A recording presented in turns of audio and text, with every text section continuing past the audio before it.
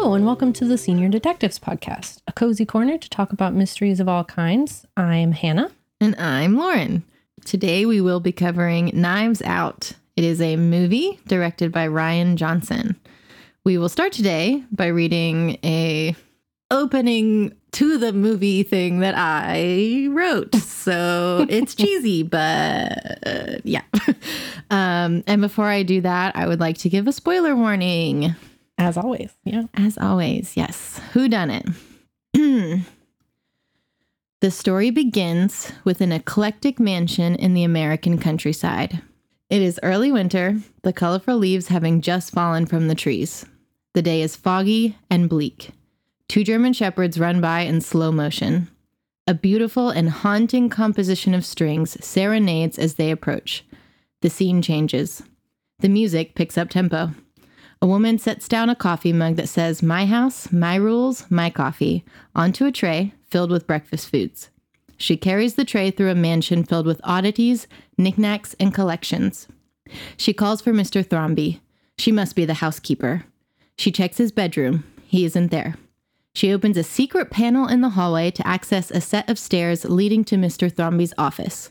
She opens the door to find him lying on a couch with his throat slit and a pool of blood running from him onto the floor. The tray containing his morning coffee and breakfast wobbles in the housekeeper's hands, and the music peaks in one final note as she states, "Shit." It's such a good opening to the movie. It is. That first initial chord of strings when you see the house for the first time is so it's so good. I forgot, it immediately put me in the mood because it just really sets a mood. It's eerie, but this house is so beautiful and it's fall, and yes, it's and it's just, but yeah, it's foggy and eerie and and that first note of strings is here we go. The score in the entire movie is amazing. It's very, very good. I love it. Love it. A character in itself. The house is a character in itself.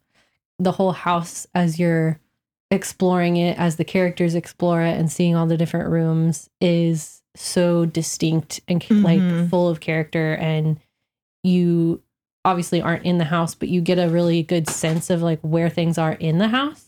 Yeah, I agree. And the layout, for the most part, they just do a really good job of making it where you can kind of figure it out in your head, which really helps. For a lot of movies, I feel you don't, it's just a mystery building that you can't make sense of. And it's almost entirely set at the mansion, which gives you some time with it. It's such a vibe. It's super strange and full of the craziest shit, but it's also very homey and cozy, and there's a fireplace roaring, right? From the outside, you absolutely look at it and are like, "Oh, that's a haunted house." Yeah. Could never buy that house. Would definitely run out screaming 3 months later. Yeah. But yeah, you go in and it's warm and rich and cozy. Yeah. Props to the set designers. Yeah, they did a really, really good job. Yeah. All the details, every little detail. So good. Yeah. So this movie follows this family who the patriarch of this family is the one that the housekeeper has just found dead in his study. And you spend the whole movie pretty much with this family. So we're going to give a quick breakdown of the family dynamics so that kind of how everybody's related. Yeah. As it centers around Harlan Thrombey is his name. And he has 3 children, Walt, his son, Linda, and he has a son that has passed away, whose name was Neil. He doesn't play a role in the movie, but his wife, his widow, Joni, does. Yeah, so his son Walt is married to Donna, and they have a son named Jacob. And then Linda is married to Richard, and they have a son named Ransom. Well, he goes by Ransom, but his name is Hugh. It's Hugh. The son that passed away and his wife have a daughter, named Meg. And then the only other character that's specifically part of the family is Harlan's mother. Her name is Juanetta. And then the housekeeper we met is Fran. And then we have Harlan's nurse and just kind of companion sort of character whose name is Marta. And she's our main character. We love her. She's great. I'm literally in love with her. She's amazing.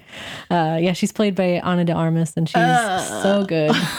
She's so good. Yeah, so the story starts up about 1 week after his death. Demise. Yeah. Right after the housekeeper says shit, Marta, our main character, like startles awake in her bed, and she lives with her mom and sister.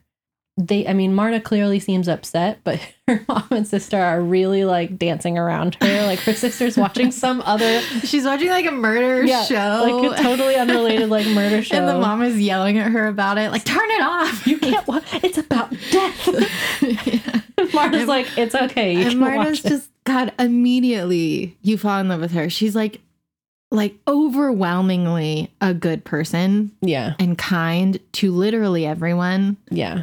And you really get a sense for it in that first scene because she is clearly upset, not necessarily by her sister watching the murder show, but she's just upset in general that Mr. Thrombey has passed away, and in such a horrific way. And, her mom gets onto her sister, and Marta's immediately like, no, it's fine. Okay. Like, just, you can watch your show. It's really, I'm okay. Like, yeah. When you learn this movie, I will say has amazing rewatch potential. Mm-hmm. Once you get the whole explanation at the end, I totally recommend going back and watching it from the beginning because in all of these scenes right at the beginning, that she's going through such stress and anxiety and probably so many emotions. Yeah. And she's just still a kind-hearted person. Yes. Which I don't know about anyone listening. I personally am very unpleasant to be around when I'm stressed out. I get very cranky and grumpy. And I would... The overstimulus that happens too. And, I don't know that I would necessarily be an actively bad person, but I do not go out of my way to be nice. You're going to get snapped at a little bit. For sure.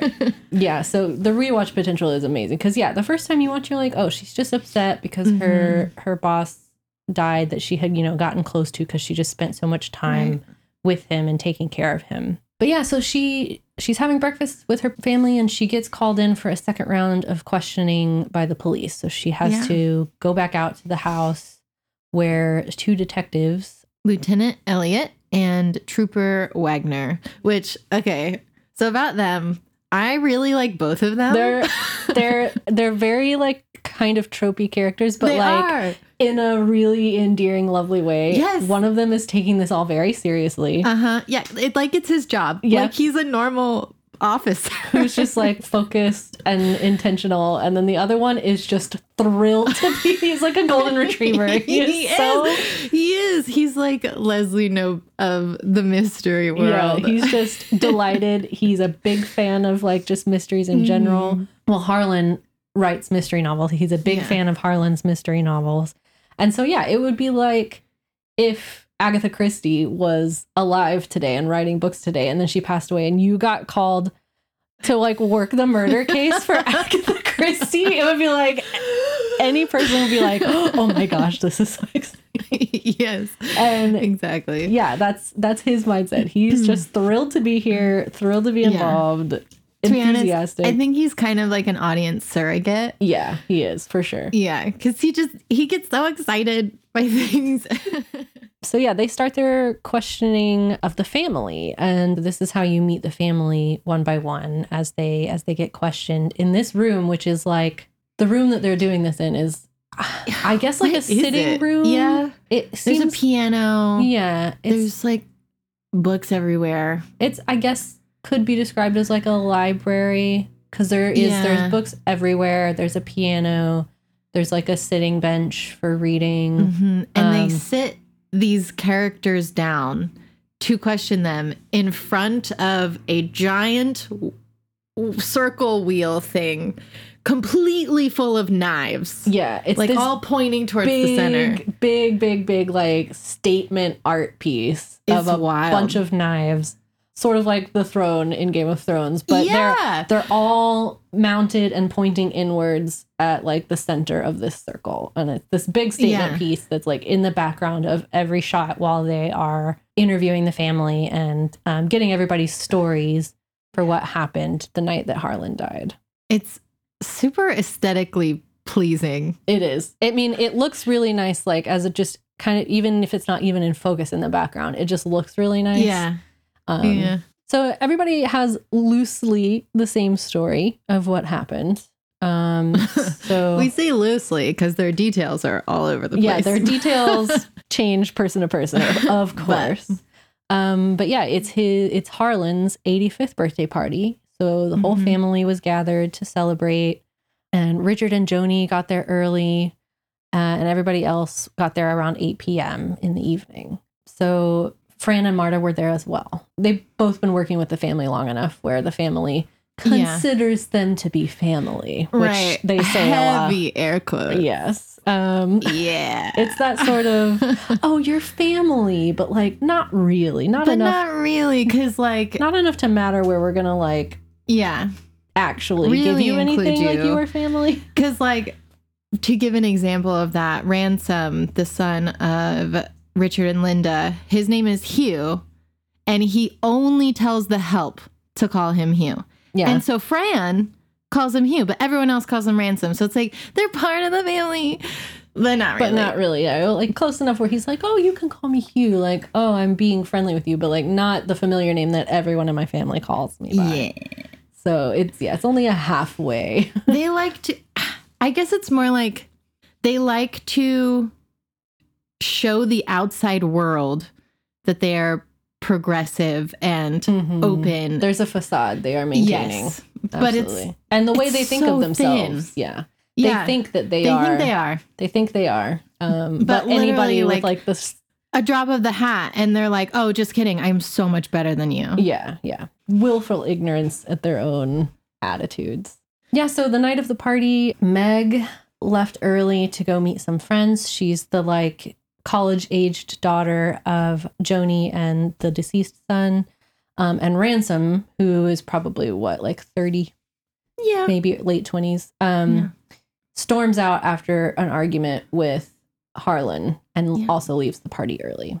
Everybody was having a great time. The party dwindled down. Everybody kind of went to bed or left. Marta and Harlan went up to his study because they have a routine every night before they go to bed, or he goes to bed, that they play Go together. Which is so cute. It's such a cute little nightly game of Go. Yes.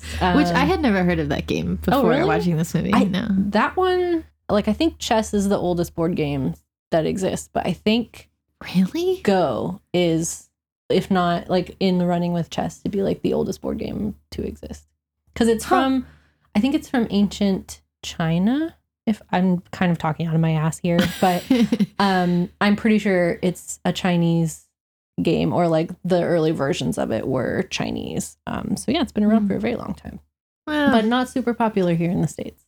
Yeah, people know about it, but it's like, I didn't grow up playing it. No, I had never even heard of it. So yeah. Yeah, makes sense. But yeah, so they usually play this little game of Go, and then she gives him his nightly medications and then goes home. And everybody's stories say that's what happened. Yeah, but so while they are being questioned again, the family kind of one by one realize that there is another person in the room, and his name is Benoit Blanc. And he's played by Daniel Craig, who genuinely having the time of his life in this movie. Like, I bet he is. There's some scenes where he's just like chewing this dialogue the whole movie. Like he is. He's and so you can slow to say things. Yes, you can tell that, and like this character, you can tell is just fun to play. Yeah. And the way he moves and interacts with people and looks at people, and you can tell Daniel Craig is just like thrilled to be there. Like he is having a great time. I love his portrayal. I feel like he's gotten a lot of hate for it as like, the investigator that figures everything out in the genre of mysteries. And because he's so unique and he's definitely putting on a show. Yeah. But I love it. I love how cheesy it is. It's over the top. And I think that's a lot of people's complaint. But I personally, it's great. no complaints for me. Do not hold back. He does sound like Foghorn Leghorn, which if you're familiar with the old Looney Tune character. Yeah. Yeah. Which they say in the movie. Yeah. They make fun of him in the movie. Yeah. They're like mocking him in the movie and they tell him, or they talk about how he sounds like Foghorn Leghorn. Yeah. It's just a really over the top, like Southern gentleman accent. Mm-hmm. Yeah, when Ransom comes in and they meet him for the first time later in the movie, he looks at Blanc and he goes, "CSI KFC?" So good. I love how like introspective the way that they pick on themselves within their own movie because they like know what's going on. Right, yeah.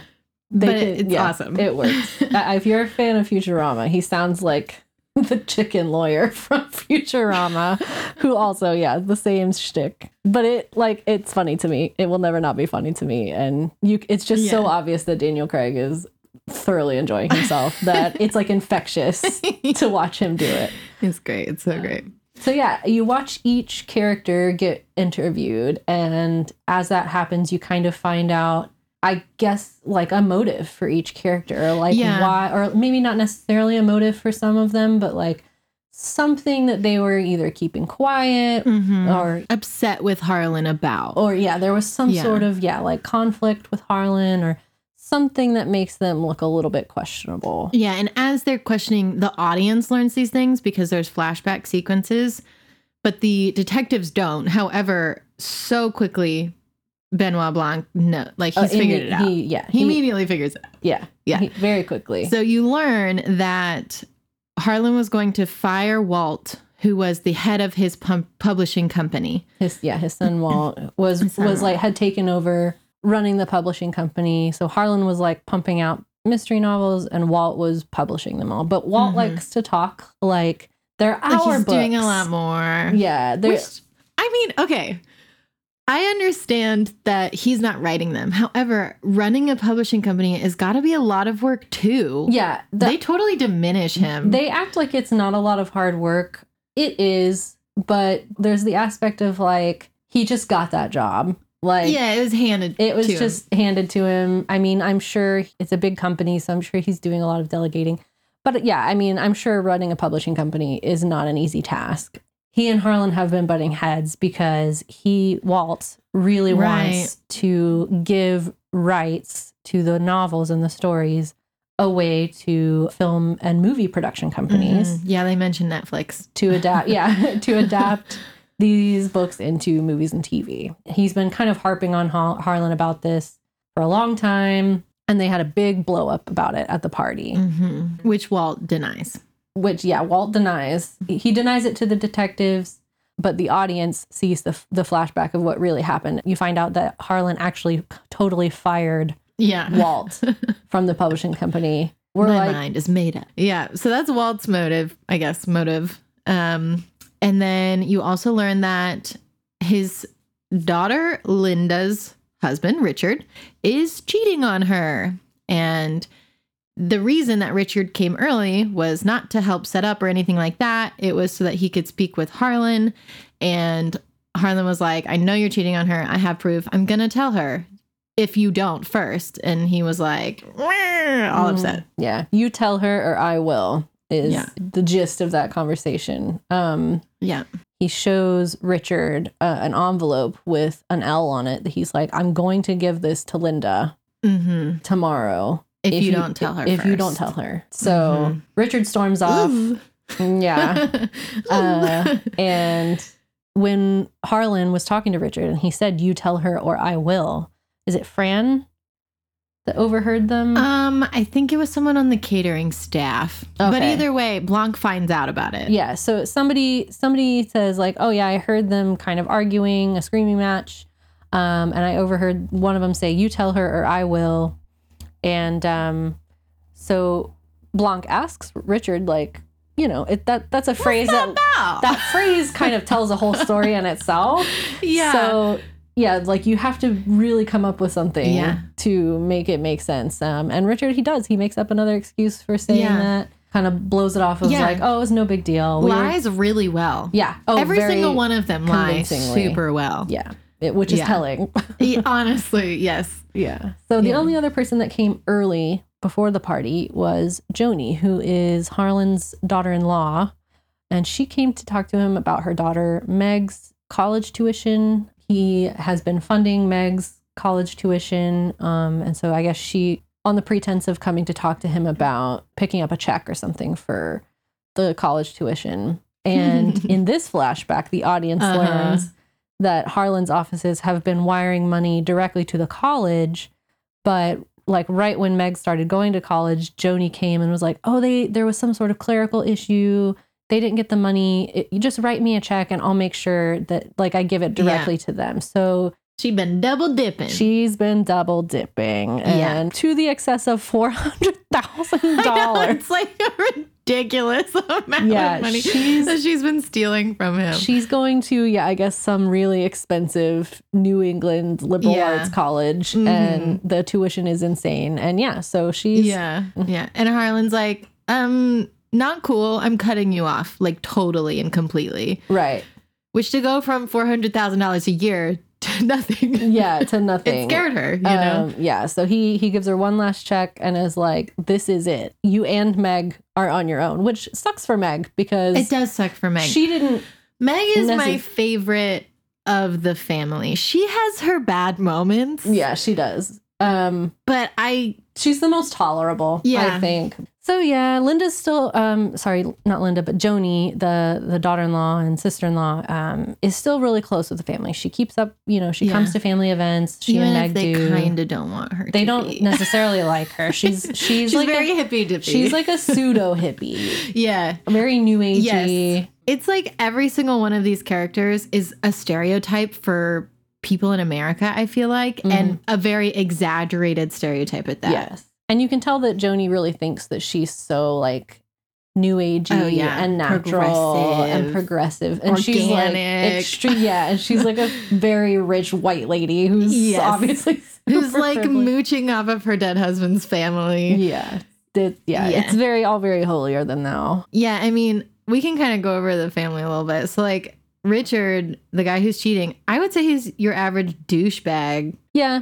Prep school, like fraternity bro who's in his like 50s now, has never really wanted for anything in his life, always been pampered, always had money, like now, and he married Linda, who also has money. She's got her own company. Linda is like strong-willed, sassy, confident, like this maiden to herself woman. Hashtag boss bitch. Hashtag boss bitch. But she's also like very standoffish and kind of mean. Yeah. For that reason. She likes to play herself up as like, oh, I built my company from the ground up and Walt was just handed the publishing company. Right. I built my stuff from the ground up. And like somebody eventually calls her out later in the movie and is like, yeah, but you had $1 million loan. Like startup from your dad. Like, okay, Jeff Bezos, like calm down. You didn't build it by yourself. Yes, exactly. She's her own can of worms, but there is a little sympathy for her because she is her husband's cheating on her and she doesn't know. Yeah. And so her son is an asshole who you haven't met yet, but he is. Yeah. And she really loved her dad. I think out of all these people, she's the one that genuinely cared about him. Maybe Meg, but she like, they had their own like secret language and like played games and like you could tell she really likes her dad. Yeah, they were close for sure. And you can tell she is actually genuinely upset that he has died.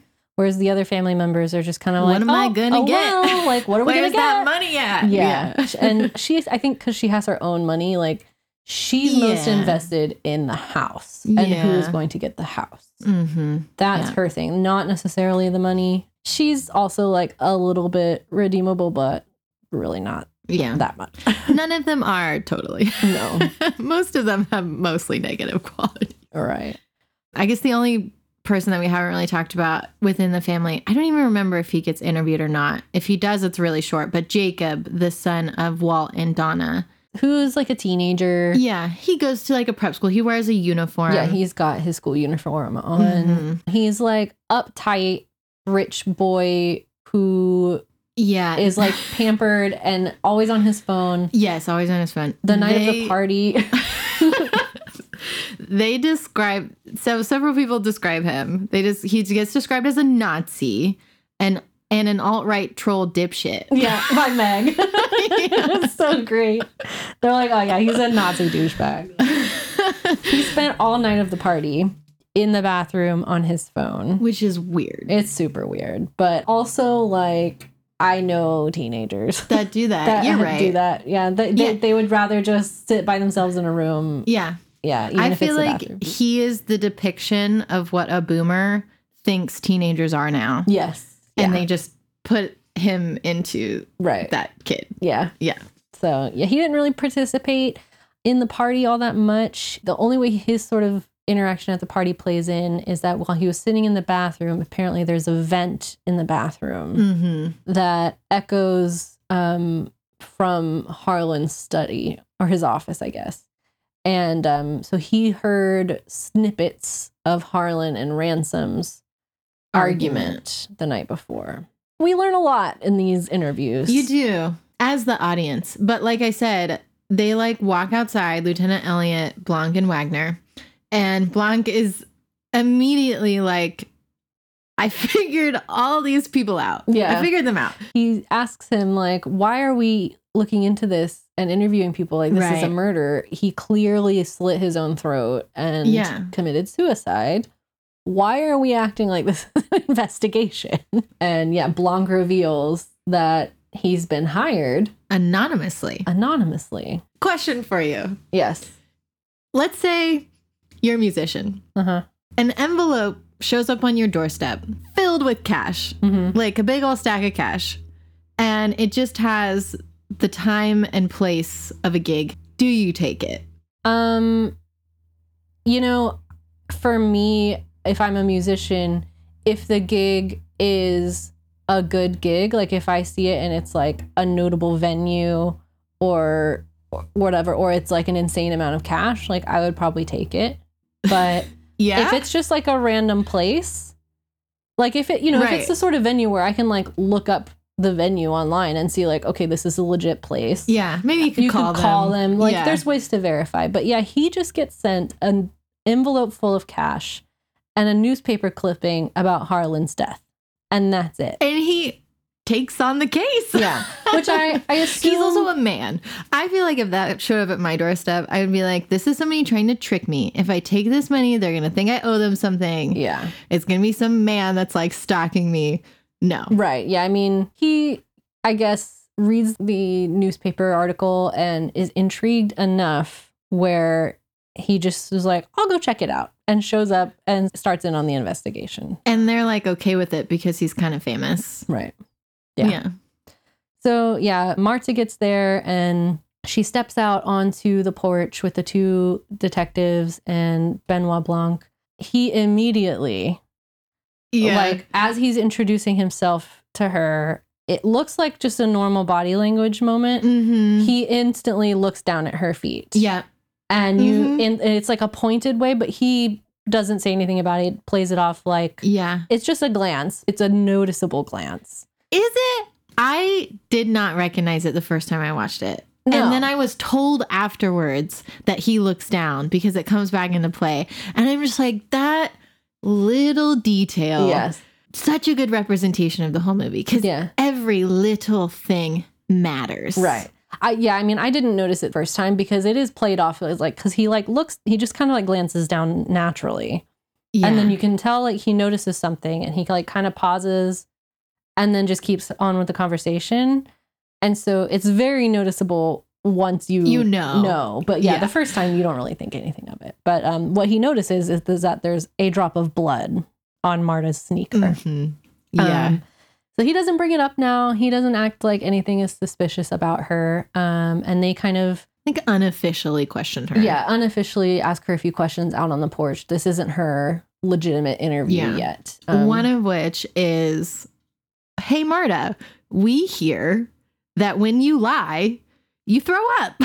Yes. I don't know how how the family knows about this. Somebody has told them that she has like an extreme gag reflex To lying. And just like the thought of lying makes her want to vomit. Have you ever heard of something like that? No. I just kind of suspend my disbelief because it's for the sake of the story that she needs to have this gag reflex and this vomiting reflex. And it's like canon that she's such a good person that she just cannot stomach, literally cannot stomach the idea of lying. So yeah, Benoit Blanc finds out that she has this and immediately is like, is Richard cheating on Linda? Like just straight up immediately asks her that. And it flashes back, like when he asks her these questions, it flashes back to these cute little scenes between her and Harlan where they're just like friends, you know, like she's reading and beautiful scenery and he's just like showing her that his son-in-law is cheating on his daughter.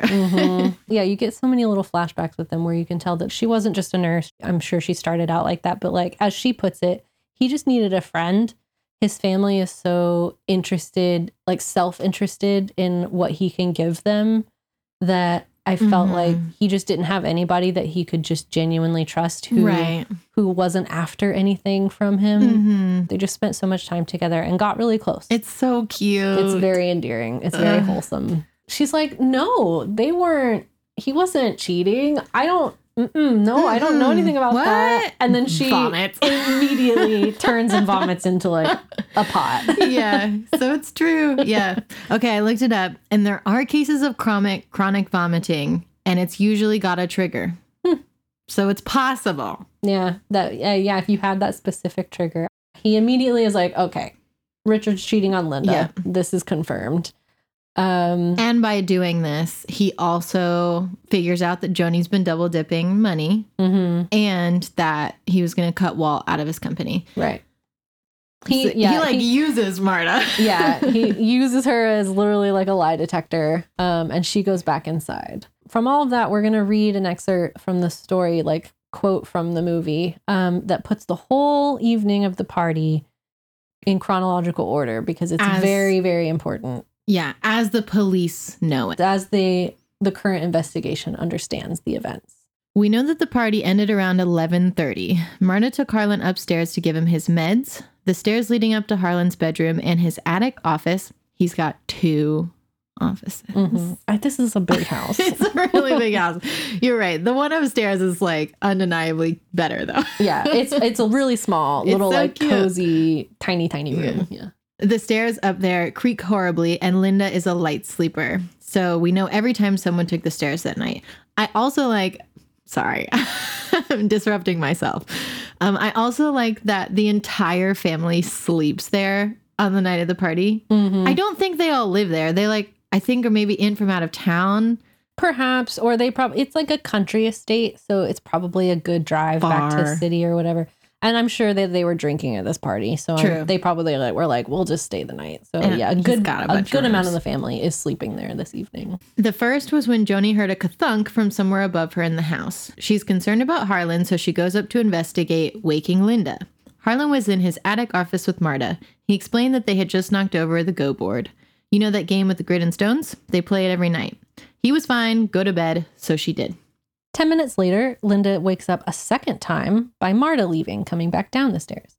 Walt was smoking a cigar on the porch with his son, and he sees her leave and drive off, and noted the time, midnight. 15 minutes later, Linda's awoken for a third time, a final time, by somebody coming back down the stairs. Harlan, who came down for a midnight snack. Walt catches him coming down the stairs and tries to discourage him. And based on this, the medical examiner determined that the time of death was about between 12:15 and 2 a.m. Because Walt saw his dad come down the stairs for a minute. As Walt was finishing his cigar at about 12:30, Meg comes home. She went straight up to bed. Walt and Jacob turned in shortly after that, and sometime later that night, it was undetermined but possible near 3 a.m., Meg woke up because the dogs started barking outside. She used the bathroom and went back to bed. So basically everyone's accounted for. Everyone's got a story. And it all... time-wise, fits into place. There's no missing pieces or things that don't make sense. Like it all, while the stories were all over the place, logistically, they do line up. Now we get to Marta's official interview. Yeah, where she's in front of the knife wheel. Yeah, she's in front of the knife wheel, which I want to say, I don't know if you have seen this online or if anybody's pointed it out to you, but... Can I guess? Yes. She's not directly in the center. Only one person is while they're questioning everyone. Wait, really? Everybody's off to the side except for the person. But the culprit never gets officially interviewed. Right. But whenever he is in front of the knives, he's directly in the center. He's directly in the center of the knives, which is what? 10 out of 10. Oh my God. Placement. There's so many good. layers to this movie. Yes, it's so good. And I noticed one thing later on that I'll bring up when we get to it. But okay, all right. Yeah, so in Marta's official interview, she's in front of the big knives. She talks about how she and Harlan play Go every evening. She always beats him. He can never beat her. Which is so cute. Yeah. And the night of his death, they were goofing around and he pretends there's like an earthquake and like starts shaking the board and knocks the whole board over before she can beat him. And yeah, it like clatters to the floor and all the pieces go everywhere. So then Marta gives him his meds. And this is where she no longer is telling the police the truth. It's really cool the way they did this. He asks her what happened. He flips a coin to show that like, and then it slows down. So like time has stopped. It flashes back. And then once you learn what happened, it comes back and the coin lands and she tells the police her like fake story. Her fake story, yeah. So I think that's such a cool thing. It is. And it's very clear that like what you've seen is like the real story and then the fake story. Yeah. So you're seeing what actually happened when Marta and Harlan were in the study. So as she's giving him his meds, he starts talking and says, you know, like tonight I cut all the line on all of them. And so that's like Ransom and Walt and Joni. He regrets his actions on how he brought them up and their upbringing, how he raised them to be such snooty, terrible people. Yeah. He does say, I could have been kinder to Linda and Ransom. And he says, oh, Ransom, confident, stupid, playing life like a game without consequence until you can't tell the difference between a stage prop and a real knife.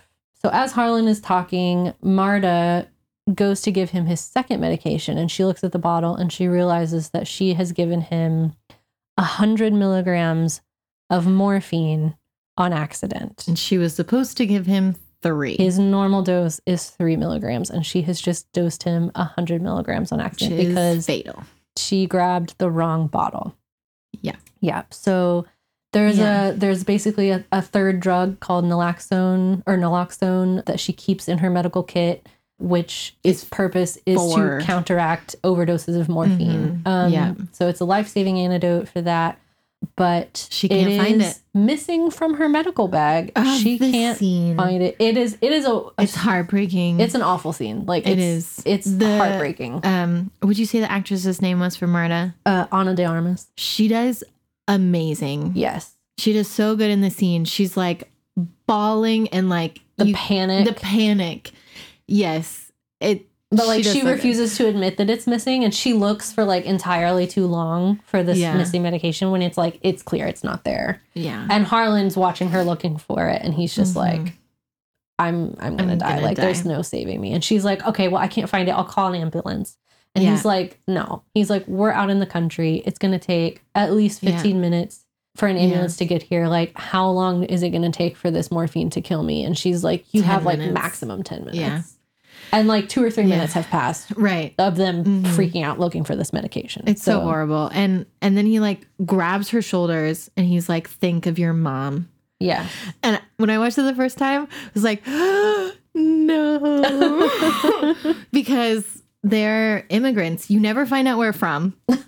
They say the family says that she's from like 5 different places. Man, I watched this with my friends for a movie night once and he was like writing in the chat in all caps, but where is she actually from? You never find out. Yeah, they all say like, oh, we love Marta. She's part of the family. Her family's from Ecuador. And then the next person says like, oh, they're from Paraguay. And you're just like, okay, so they don't actually care enough to learn anything about her or her family. Yeah, they just like, they want to like to be a champion of the immigrant, even though they're not. Right. And they like to appear like they care. Yeah, exactly. But anyways, so they immigrated and her mom is still undocumented in this country.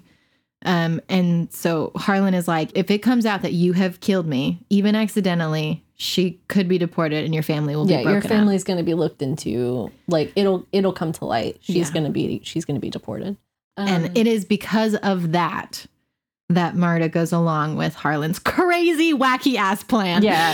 So he's a mystery writer. Well, okay. So literally when she first realizes that she overdosed him with morphine and that she grabbed the wrong bottle, this man, after just learning that he's probably going to die from an overdose, He writes it down. because she's like, he doesn't realize that the antidote is missing yet. So he's like, oh, like she's looking for the antidote. He's like, this is actually a really good way to murder somebody. And he gets out a notebook and is like writing a note down to like, I'll use this in my next book. So It's such a nice little detail. yeah. So when he does kind of realize that he's going to die, I'm actually gonna die. he comes up with a true murder mystery writer level Yeah. like hijinks plan. Wow, it's involved. And he comes up with it so fast. Immediately. This would take me at least an hour to sit down and like Yeah. figure out the And logistics then there of would all be this. holes. Oh yeah. There's no holes. He does it. Yeah. So he instantly comes up with a plan. He tells her, go downstairs and say goodbye as loudly as you can. Call attention to the time if you can. Drive out the gate, and then to avoid the security cameras, pull off the road before the carved elephant. This is cool. So there's like a little sequence going on as it's going, but from Marta's perspective, as she's trying to do it after he has already killed himself. Mm-hmm. And so it's like in her mind, she's like, did he say after? Did he say before? Be after 4. Be after 4, yeah. And so she decides it's before, which Marta, come on. Yeah. It's different. Why would it be before? Yeah, I don't know. Anyways. He says, yeah, pull off, park, and come back on foot up to the house and take the side yard up through the gate. The dogs know you. They won't bark. They won't get mad at you. And you have to get up to the 3rd floor without being seen. And the only way to do that with this, like, clue murder house is she has to climb up a side trellis and come in through a window that looks like it's up on the 3rd floor, but like from the inside of the house, that window doesn't exist. Yeah, it just looks like the end of a hallway. Yeah. Which apparently is from one of his books. She comes in through this trick hall window, which is just like a trick door panel in the end of the hallway. But as she's climbing, she breaks off a piece of the trellis. Once you're inside, you have to get Harlan's robe and his cap from his bedroom, put them on. Walt is smoking outside and he'll see you through the glazed window. So she has to creep downstairs, like shrouded in Harlan's clothes. Yeah, so that Like- he thinks that it's his dad. Yeah. And then turn around, go back upstairs. You were seen leaving. So the security cameras show you driving off. And 20 minutes later, I'm seen alive and well by my son. So you see, you've gone from suspect number 1 to an impossibility. Leave the way you came. Back down the trellis, back through the secret window. Don't be seen. When she's climbing back down, though, so she like hops off of the trellis and she like looks in this giant window at the foot of it on the ground. And Harlan's mother, Juanetta, who we didn't really talk about, she's like She's a million years she's old. ancient. They ask Linda, how old is Harlan's mother? And she goes, nobody knows. Because none of us know. Who knows? She says like 4 things in Yeah. the whole movie. Yeah. But so she sees Marta and she goes, Ransom, are you back again already? And Marta's just like, oh my God. And so she just like walks away. Yep. She drives home. Harlan tells her sometime in the next few days, the police will question you, tell fragments of the truth because we know she can't lie. And he tells her exactly what to say in this order. So then it cuts back to the present. The coin falls. Such a good cinematic idea. Yes. And she says, well, you can tell she's like super nervous. She says, I took him upstairs. We played our nightly game of Go. At some point, he knocked the board over and Joni came up to check on us. I gave him pain medication because he pulled his shoulder last week. And I left him in his study at midnight. I said goodbye to Walt, went home. Which All is true. all is true. And it So has to be because she wouldn't be able to lie. Yeah, she still like runs to the bathroom after this and pukes, but Well, like she's able to hold it. Yeah, because it's not an outright lie. Yeah. It's all just like half truth. Yeah. God, but then after, oh my God. Then after that, she's like, in the bathroom vomiting, and she has another flashback to that night. She like walks out the door of his office, and you can like see it in her mind where she's like, this is absolutely insane. I can't do this. I cannot do this. There's no way, like, this plan you've hatched is crazy. Like, there's no way I can pull this off. There's no way that I can, like, ethically do this. Right. Like, morally do this. Yeah. I just can't. And because she's a good person. Yep. Mm-hmm. And she immediately, like, turns around to go back in the study to tell him, like, no, I can't do this. We have to, like, come clean and say, like, what really happened. And as soon as she walks in the door. He's on the couch. And knife to his throat. He says something like, you got this. Yeah. And he kills himself in front of her. Yeah. Just slits his own throat in front of her. And she like gasps, turns, and like just back to the door, like dry heaving and like hyperventilating. And she has to go through with this plan.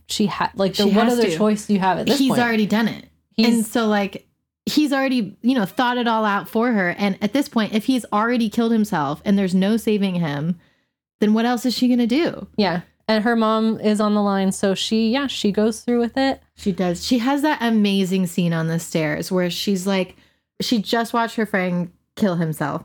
She's got this like face like of utter shock and like she's so upset. And then she like resolves into determination. You watch the like realization that like, she doesn't really have another path forward here. Mm-hmm. I mean, she does, but like, if she's going to spare her mom in this situation, which was the whole point of this. Yeah. And if she doesn't, he killed himself for nothing. Yeah. Mm-hmm. You know? So like. Which is probably why he like did it even while she was there. Yeah. So. She's such a good actress. It's heartbreaking. She gets back home. So we're back to present day. Mm-hmm. She finishes her round of questioning with the police and goes home. And there's a really sweet scene with her on the couch with her mom watching TV. You can tell that she's like in shock. Fuck me. Just like, yeah. Yeah. But she hugs her mom and she's sitting there on the couch and the camera slowly zooms in on her sneaker. And that is when the audience learns she has a spot of blood on her shoe. Yep. That Benoit has already noticed and logged that away. Yeah. But he didn't like jump to any conclusions or which I love call her out him. on it right there. Yeah. He didn't be like, what's this? Which I feel like the two ding dong detectives would absolutely have been like, yeah, right. What's that? Instead of trying to learn anything. He gets the measure of her very quickly. Yes, he does. We flash forward to the memorial service, and Fran, the housekeeper, is telling Marta how Fran's a big murder mystery fan. She is. Yeah. She's like, got the crazy eyes, man. She really does.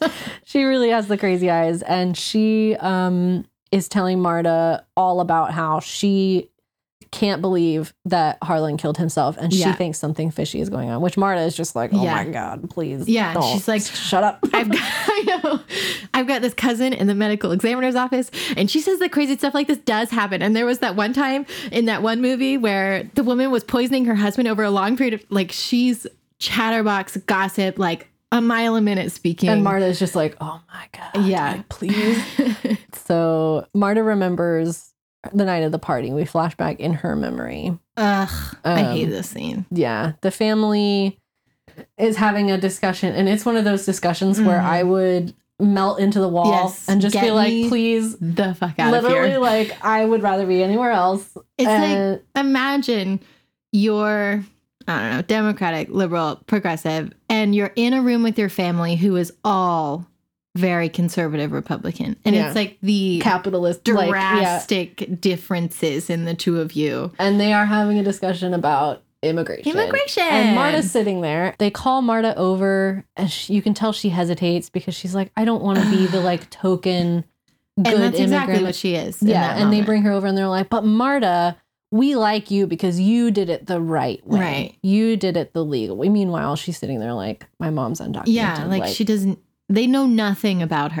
They just don't care. No. So she kind of walks off with Meg. Meg kind of waves her over, and Marta and Meg and Fran. Was Fran with them when they go smoke weed? Fran, Yeah, Fran and Meg, yeah. So Yeah. they go off with Fran, and she has a secret stash of weed in the house. In like this cute little clock with Yeah. like a bunch of joints Very in it. Nancy Drew. Very Nancy Drew to have a secret compartment in a is. little clock on the mantle, not filled with weed, but you know. Yeah. So Meg and Fran smoke. Marta doesn't partake. And it's like just so gross. Like that's when Walt comes over because Meg I think genuinely likes Marta. Yeah. And she's like, Walt, come over here, like tell her what we talked about. And Walt is like, makes this, you know, big show of being like, we want to take care of you financially because we care about you You're so much. part of this family and we want to take care of you. And it's so just over the top, self-indulgent. I'm just so gracious for doing this. This is like basically charity. You're welcome. Yeah, it's gross. It's awful. And no one is like, I know that you were friends with him. Yeah, nobody. Are you okay? Nobody asks her how she's doing at all. I Nobody think except for Meg, right at the beginning of the movie, she asks, how are you? She's the only one. Meanwhile, Marta is just overwhelmed because she's like, I killed him, and now you're telling me you're going to take care of me financially. Like, this is too much. So she's like, I have to go outside. So she steps out for some fresh air, and Blanc is sitting out on the patio, and she doesn't see him at first, but he kind of startles her. And yeah, like he's gotten a measure of her, but he knows she's probably involved somehow because she has this blood on her shoe. He knows. And so he wants to keep her close. And he tells her he wants to help out in the investigation because he has just seen her kind heart. Her kind heart. He really I trust your choose. kind heart. And Marta's just like, oh my Shit. God, please, like, I cannot get away from this. No. So like, you can tell it's just like Yeah. one thing after another piling on top of like the panic, on top of the panic, on top of the panic, on top of the stress. Poor Marta. She handles it really well. Oh, I would be. Oh no, in shambles. Oh, There's yeah. no way. Well, I would be high at this point because I wouldn't have turned down the Oh yeah, weed. no. Get me blazed out of my mind. Yeah. Thank you very much. So the next morning she and Blanc go to the security, I guess, like base for the house, which Yeah. is this tiny little like outbuilding. Yeah, this on the old guy property. that This ancient man with this is in ancient here. equipment. And he's like, they walk in and he's like, yeah, we updated to this new system a couple years ago. And it's all like, like VHS, VHS. and old like giant TVs and stuff. And they're like, oh, great. Oh my gosh.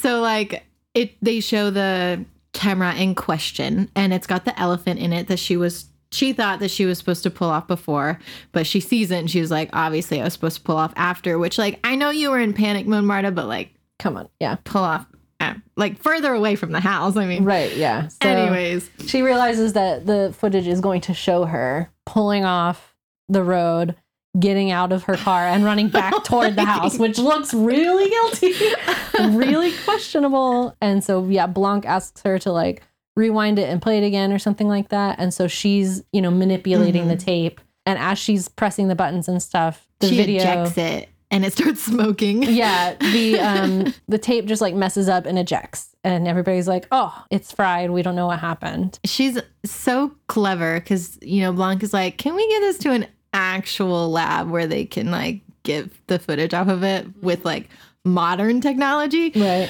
And Marta takes a magnet off of like a nearby file cabinet. She fries the tape. And so they're like, well, shit. Okay.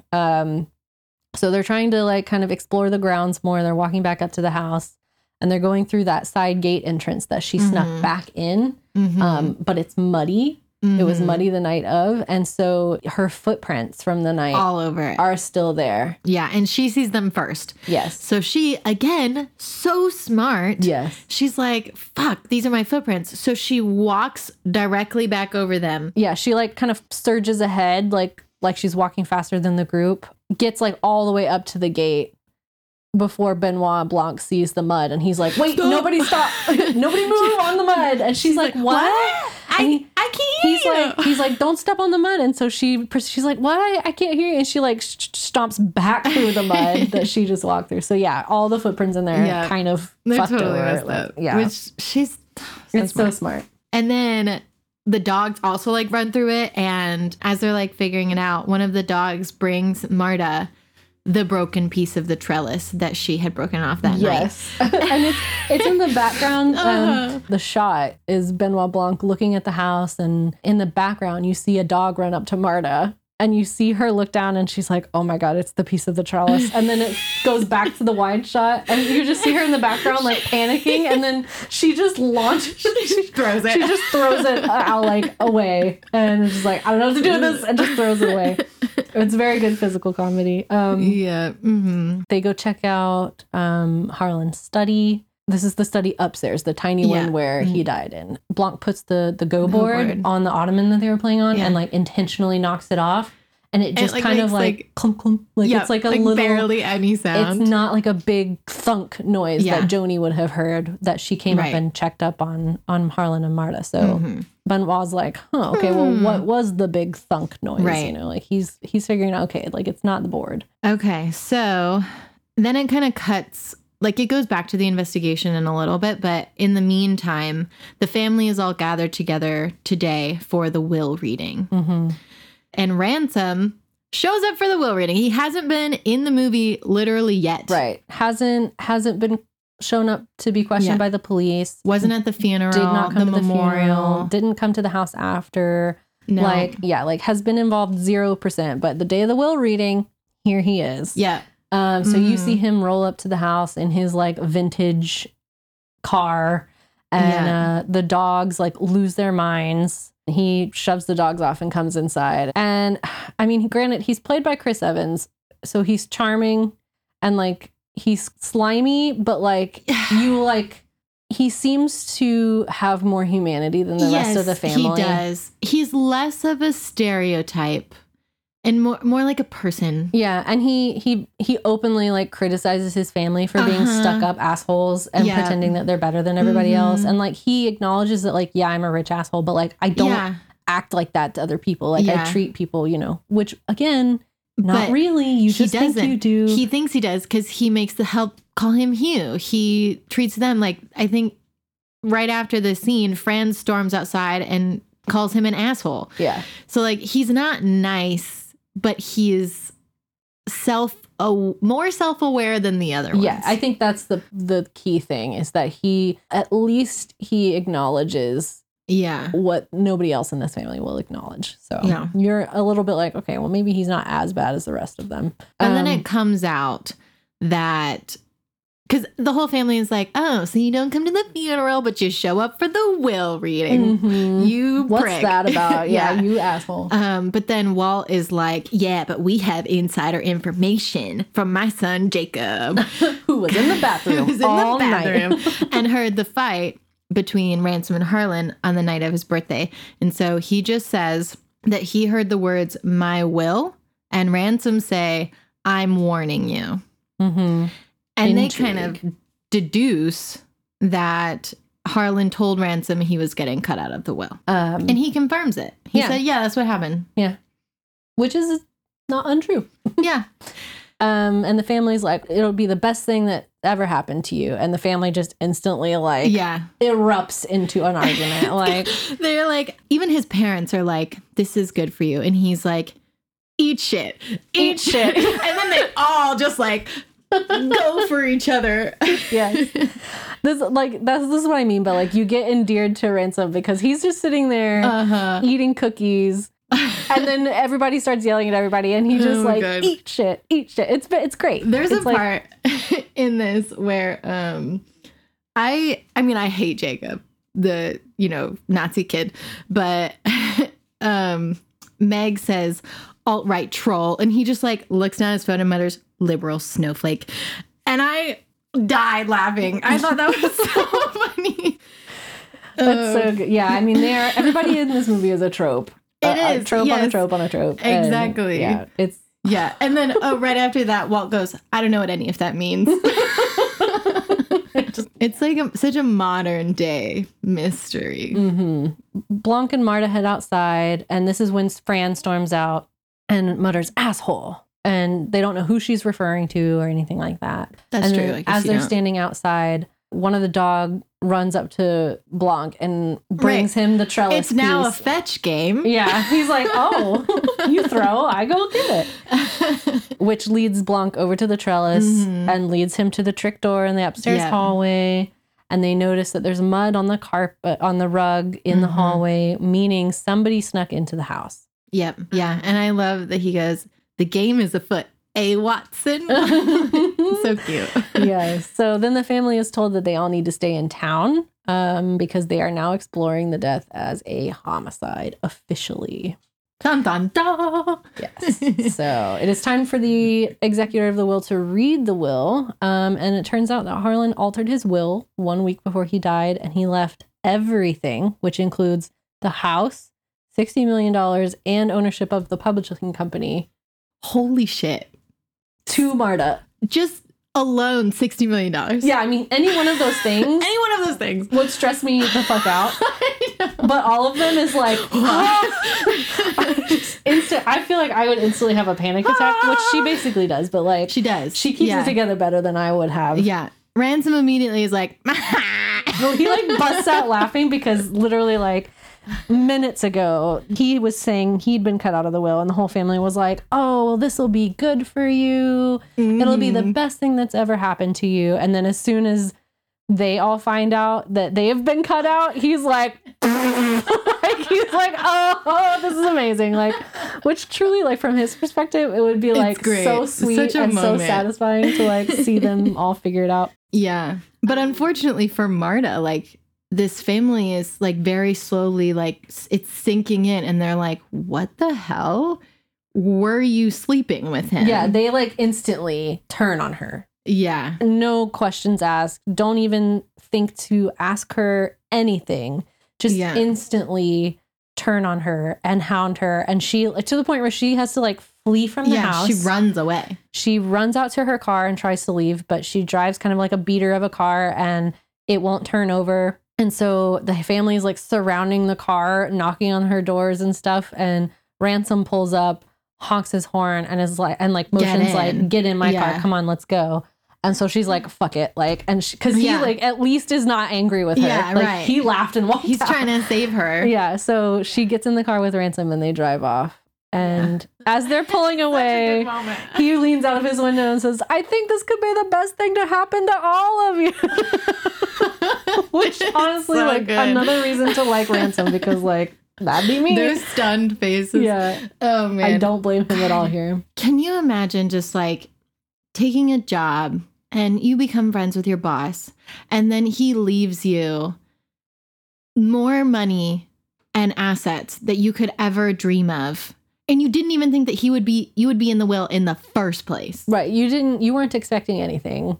And inherently being somebody's nurse in this situation, like their passing in some way is related to you because, you know, they might have been going anyway, but like you're the one caring for their health. Right. It's clear. It's like, it was never even crossed her mind that she would ever be left anything, even if so much as like a book. Like she was clearly not expecting any of this. And I can't imagine, like I've seen people have to deal with wills and estates before, and like it is overwhelming, even if you're benefiting from it. And like it is not an enviable position to be in at all. Especially if everyone else that thought they were going to get a chunk of it. Oh, it gets so ugly. Like family members turn on each other so quickly with this sort of thing. Money, man. It makes people go crazy. Yeah, we cut to possibly the coziest my God movie scene in the world. Like this movie scene is like, when I think of like somewhere where I want to just like be sometimes, it's this movie scene. Oh my God, we are so in sync. I wrote in my notes, so cozy, I wish I was there right now. Yes. They're in this little like diner. It's clearly cold outside. The windows are like fogged up a little bit. Everything's like warm and wooden. Ransom is in this like sweater, this like white cable, the famous, I mean, this sweater like made the rounds on the internet after this movie because Chris Evans wearing this white cable knit sweater is like a thing. He orders her like a bowl of chili. And it just looks so comfortable. And they are like kind of taking solace in each other, knowing that like the whole family's pissed off at them right now. Yeah. And like they're kind of the only two people on each other's side at this point.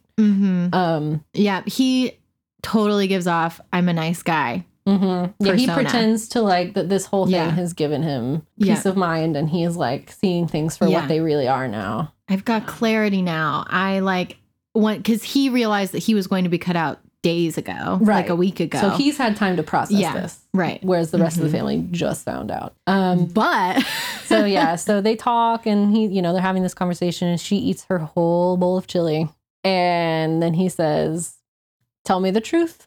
I know you'll puke up if you lie. You just ate a whole bowl of chili.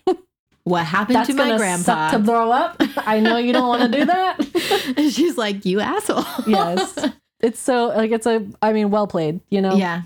Yeah. So cut to the family. So while they're at their little cozy diner and he's demanding the truth from her, it cuts back to the family who are arguing with the executor of the will, which poor guy, like, he had to give some really bad news, and they're just like coming at him. He's like, this is not my fault. I mean, yeah, like I'm just, don't shoot the messenger. I'm literally just reading what he said to say, But the family is like trying to find out all of these exceptions, some way to make it reverse and go back to the way it was before he changed it to give everything to Marta. And they learn that if Marta is held responsible for Harlan's death in any way, not if she killed him, if in any way she was responsible for it, then the change would be void. So they would get all of their earnings back. Yeah, you see there's a scene where Meg, who like so far has been pretty empathetic character, you see her telling her mom, Joni, like, look, if he left everything to Marta, like that's what we should do. Like, that's what he wanted. He wanted it, like that's what should happen if that's what he wanted, which is like, I love her for that. Yes. But then she turns very quickly. Yeah. But then Joni says, okay, well, if that happens, I can no longer pay for your school and you will not be able to. I'm broke, basically. Right. Like, yeah, which is all Joni's fault. Yeah. Like, where is the $400,000 a year going, Joni? Yeah. To her like goop company that she started. Right. She has like a skincare, like a new agey bullshit skincare company. Yeah. We get a scene where Meg calls Marta, and Marta's in the diner with Ransom, and she answers the phone, and Meg really like frankly and very like openly and humbly asks for Marta to like help her pay for school. Yeah. And Marta is like, of course, like I will take care of you. I don't want anybody to like suffer from this. I want to take care of you. Like I want to help you through school. Of course, like no problem. But that inadvertently told Meg that she's not going to renounce the inheritance and she's going to keep it. Yeah. So then it cuts back to her on the phone. And this is such like a really aesthetically pleasing scene, like very framed well, where she gets off the phone, she turns around, and the entire family is like stacked in the background watching her. They've all been, they all knew she was making this phone call. They all were listening. It was all like a farce. Ruse. Yes. And so this is the other thing that I noticed while we were watching. Okay. All right. Was the entire time you see Meg while she's on the phone with Marta, the way the lighting is, there's a strip of light across her face, and it looks like she's wearing a mask the whole time she's on the phone with her. And I was like, that's so clever, because she turns around and the mask is lifted, and it's like, oh, the whole family was in on this conversation. Oh my God. It's another really like clever like framing lighting thing that they did. I think it's so good. Love this movie. It's like every single scene is so intentional. Yes. So many details that you will pick up on again and again. Anyways, so it cuts back to the diner, and Marta has told Ransom everything. Yeah, the full truth. So right after she finishes, he's like very thoughtful, and he says, I always thought I was the only one who could beat him at Go. Always thought that meant something. That night of the party, my last conversation with him, that last argument, that's what he told me about you. That you beat him at Go more than I do. And I thought, what a strange thing to tell me. I think I get it now. Maybe it did mean something. I really like that quote. Yeah, it's good. It's very vague, and it plays one way and then plays another way, you know? Yeah. Because after you find out what happens, there's a lot of layers to that because he is processing what she told him from her perspective because it's not what he thinks happened. Mm-hmm. He thinks she's telling him this story and he thinks he knows the real truth within her story. Yeah. He thinks she's telling him her truth. Right. But he thinks he knows more about the truth than what she's telling him. Does. Yeah. So. Yeah. So he immediately is like, you're not going to give up the money. We're going to figure this out. And I'm going to help you. I'm going to help you. I'm going to help you fight them. Yeah. But the caveat is that you're going to give me my share of the inheritance when it's all said and done. So yeah, because she's like, why would you help me? Right.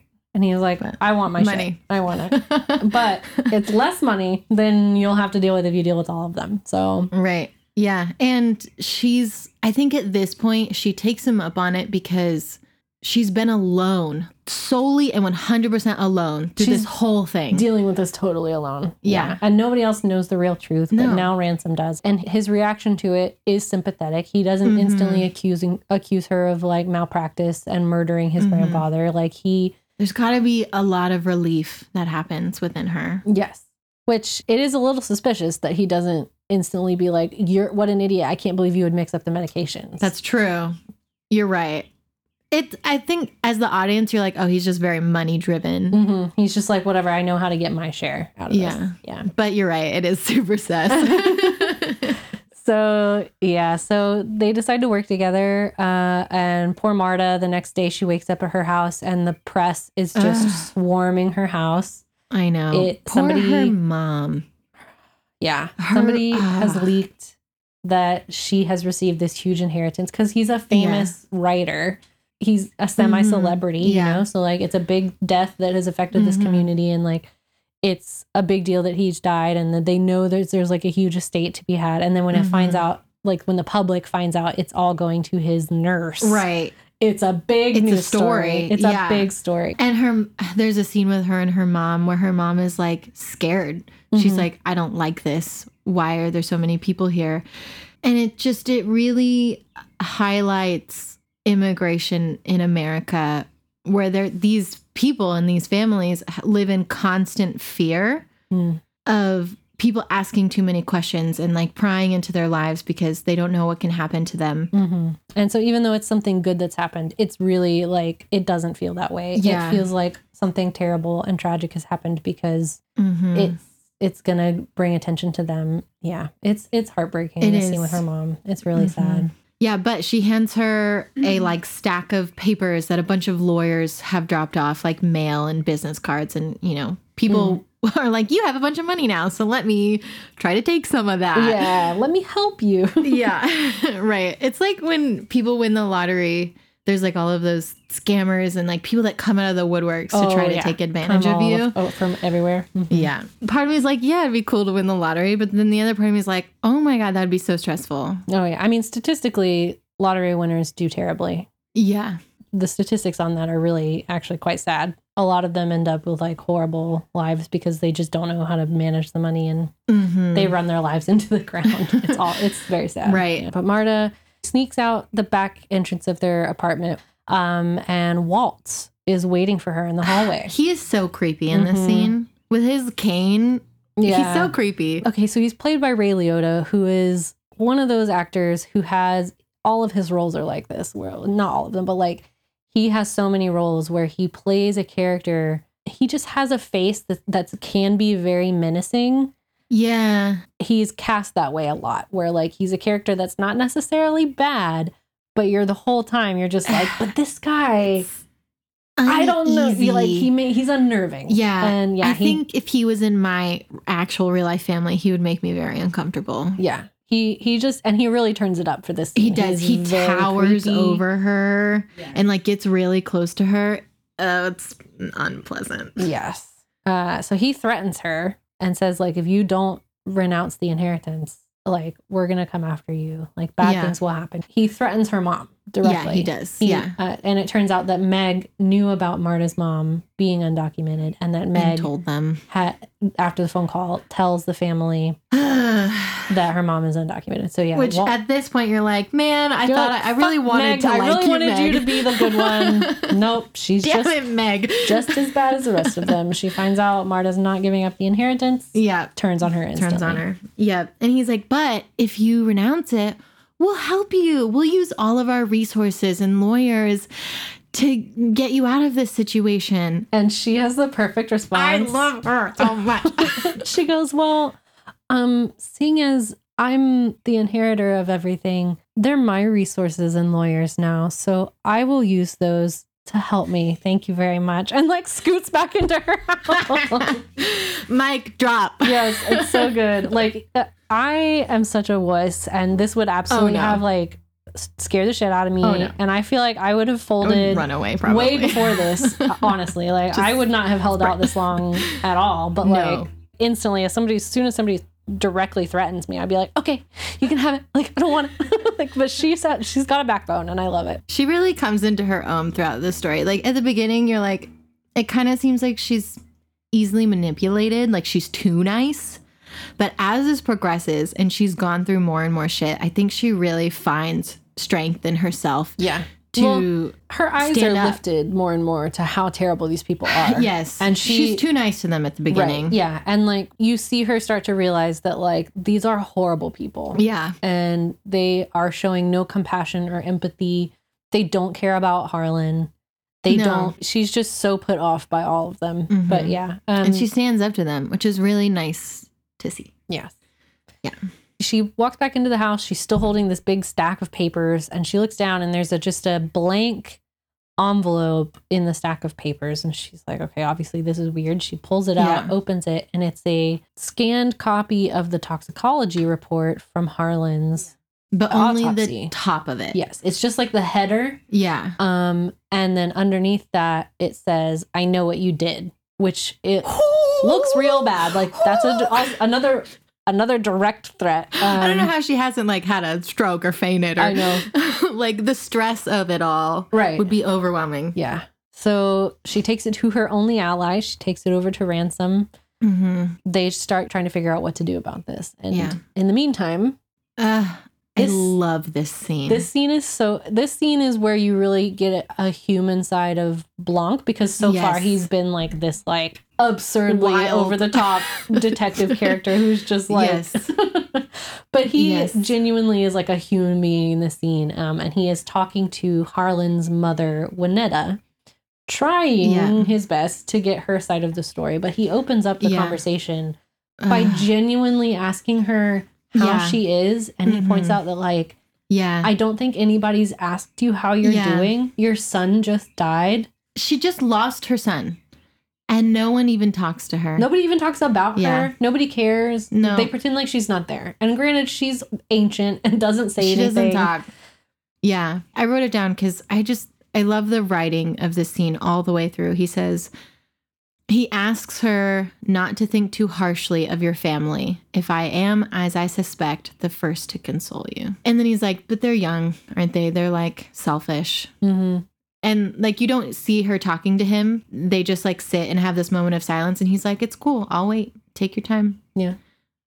I love it so much. He's like, yeah, we don't actually have to talk. He's like, I can just sit here with you. And it's like, oh. It's so good. It's such a good scene. It's another really good like insight into him and his character and who he actually is as a person. Mm-hmm. Cut back to Ransom and Marta. They're figuring shit out.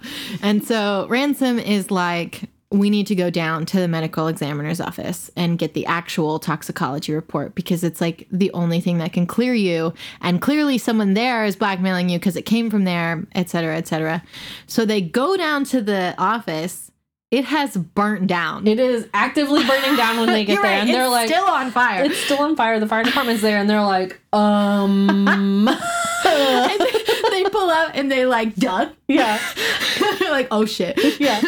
Because like, what? Can you imagine? No. Like, you know. I can't. If you're in this situation, you know it's like, okay, this cannot be a coincidence. But you roll up and you're like, But who? What? But who Why? else is going around What burning is going buildings? on? It's so confusing. Just be It like, is.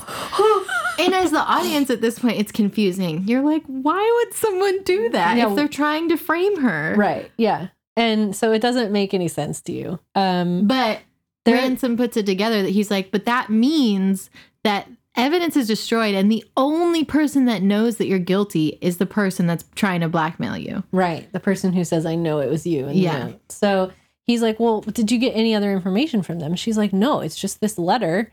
And he's like, well, no, like phone calls or texts or emails. And she's like, no. And then she's like, well, wait, I haven't like checked my email because obviously her life has like been a little stressful the past few days. She didn't just sit down and check her media. Yeah. So she does have an unread email, and it has a time and place set up for a meeting. It's like in a little downtown abandoned laundromat, I think. Yeah, just an old abandoned building. Yeah. And it's the meeting time is like half an hour from now. Yeah. And so they're like, well, shit, we gotta go.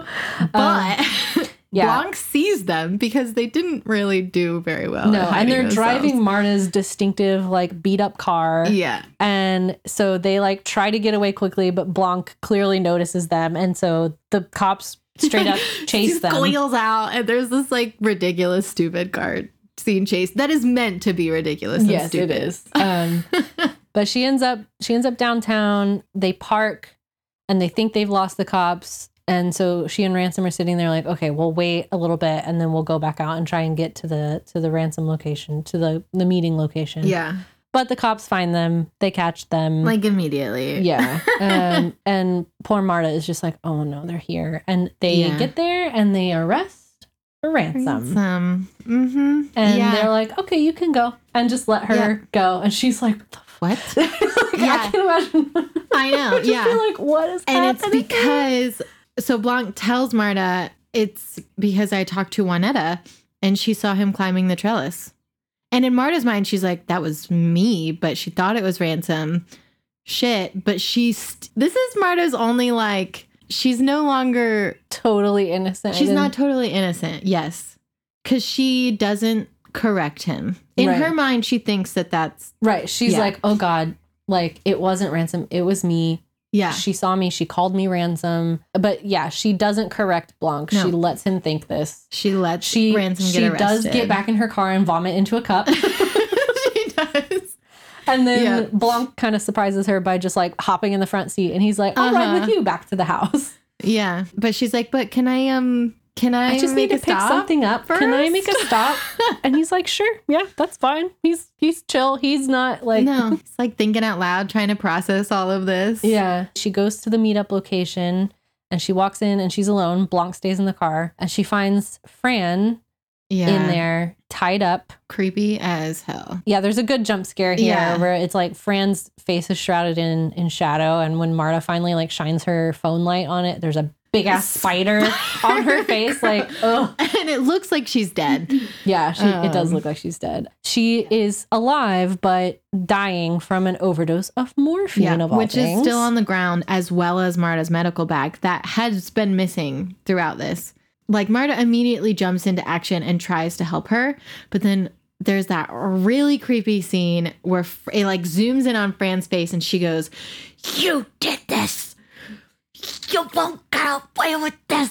Yeah, and because she's like dying, but Marta is like trying to do chest compressions on this Yeah. woman, and she's like, yeah, like it's creepy, and she says it really creepily. Yes. And Marta's like, fuck. yeah, she's like, oh my God, like she knows. She's accusing me. Yeah. And so, but Marta, being a good person, is terrified. She's like, fuck, like they're going to get me, but like, I've got to help her. yeah, I have to help her. So she starts Yeah. chest compressions. She calls Calls an she ambulance. calls 911 and starts CPR. Meanwhile, Blanc is sitting out in It's the so car. fun. He's got his headphones in. He's like bopping to a song, and you see the like sirens like pull up behind him, and he's like, "The fuck!" Like, what? He's like, oh, shit. Totally unaware of everything happening. Yeah. So, So funny. Fran's taken to the hospital, and Blanc gets off the phone with the police station and he tells Marta, like, Ransom told us everything. He snitched on you. yeah, He told us that you are responsible for all of this. And Marta's like, good. I'm she's like, literally finally, been too much. like, just a relief, just like, you know what, fine. Like, I'm glad somebody finally like forced my hand here, because it reminds me of, no way are these situations similar, but there's a lot of serial killers out there that when they eventually get found, they're like, thank God. yeah, I will tell you everything. This, because it's like an illness, you know, and right. I mean, they've been alone in it. It's a and big, hard step to take to like turn yourself in. yeah. And I get the psychology of not doing that, but I get the psychology of being relieved when somebody When it's finally over. just catches you and you're just like, Mhm. okay, yeah. Like, Yeah. I don't have to freak out about this all the time. It doesn't have Right. to be all consuming. Yeah. And I mean, I obviously sympathize with Marta much more than a serial killer. Oh, I mean, for sure. That's just what it made me think of. But yeah, it's But the same sort of thing, the instant relief. Yeah. And so she fills Blanc in on her side of everything as well. So he's like, okay, we got to go to the house. We got to fess up to the family. You have to tell them what happened, what's going on. They go back to the house and she remembers Fran's little stash spot for her pot. And she's like, oh, I know where the tox report is. Yeah. She goes to the clock and There's a copy of it in there, but it's the full one. It's not just the header. Right. Yeah. It's the full tox report from his body. Yeah. So the whole family is in like this living sitting room, and she's like in the doorway and she's like wringing her hands, swaying back and forth. She's like so nervous, and she So like nervous. starts to like fess up. And Yeah. in the background, Blanc is like kind of just passively sort of reading over the tox report, and he like jumps in front of her and he's like, and he immediately starts yelling at the family. You don't deserve her. You've never been nice to her. Yeah, he is Yeah. Team Marta, jumps in. Hashtag Team Marta. Yeah, like he shames them all for being such terrible people. Yeah. And he says that she will not be renouncing the inheritance. He decides for her. Yeah, he's like, you will not be doing that. And Harlan committed suicide, so Case fuck you. Closed. It's such a good moment. It is such a good gotcha moment where the family is, Yeah. and then Marta's like, no, like, why are you What? doing this? Why would you cover for No, me? Like, it's- yeah, And she says, there is an undeniable fact that I killed Harlan. Yeah. And as the audience, you're also like, but Yeah. she killed Harlan, yeah. right? You're like, yeah, but we watched this scene, Yeah. and we've seen all the truth so far. Yeah. Love it. I love it. And so Blanc brings Marta into a room with Lieutenant Elliot and Trooper Wagner. And he's like, get the rest of the family out of the house. Bring me ransom. And the reveal is a lot. It's a lot. But this is like one of the best Agreed. big mystery reveals. Oh, it's so good. I think that personally that I have ever consumed.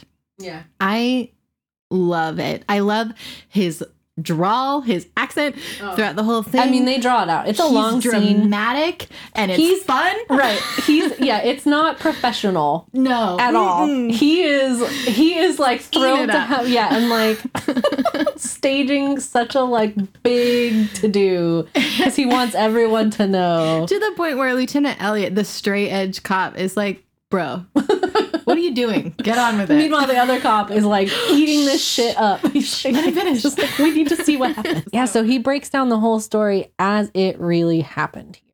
Literally every single detail of the movie comes back into play in this 5 minutes that he tells this story. Yeah, it's a lot, but It's so good. It's great. So the night of the party, Ransom has his argument with Harlan, and Jacob, the Nazi child, sitting in the bathroom, overhears my will and I'm warning you. It turns out that Ransom and Harlan shared a love of twisting the knife into one another, and Harlan told Ransom everything. He told him, I'm cutting everyone out of the will. Right, not just him. Yeah. So Ransom knew it wasn't just him that had been cut out. Yeah. Everybody Which had is been cut out. why he comes back to the will reading for the Thrilled. satisfaction. He's like eating a pack of cookies, like waiting, it's like it's like the eating the popcorn gift where he's just Yes. like, I'm just here to watch the theatrics. So Harlan told him everything. And Marta, at this point, recalls that Harlan had told Ransom that she could beat him at Go. Mm-hmm. But why would the topic of the will conversation have steered back to Marta? And Benoit Blanc says there's one obvious explanation. So Ransom storms out, drives off into the night, and he returns, careful to avoid the gate security range. He takes the same trek up to the house that Martha took. Yeah, but you see him in the flashback, and he is careful not to make footprints. Yes, he walks on the side of the smart, path, doesn't step on the mud, sneaks up the same trellis into the trick window, and he goes and finds Marta's medical bag and switches the medication. So he doesn't switch the labels. He empties each vial and actually switches the liquids that are in the bottles. Yep. He knew that Marta would be injecting him that night, and he knew that if Marta was responsible for Harlan's death, even unintentionally, that it would make her ineligible to inherit the estate, and that Ransom would get his share back. It would revert to the previous will, I guess. And he figured that she might try to save him, so he also stole the naloxone.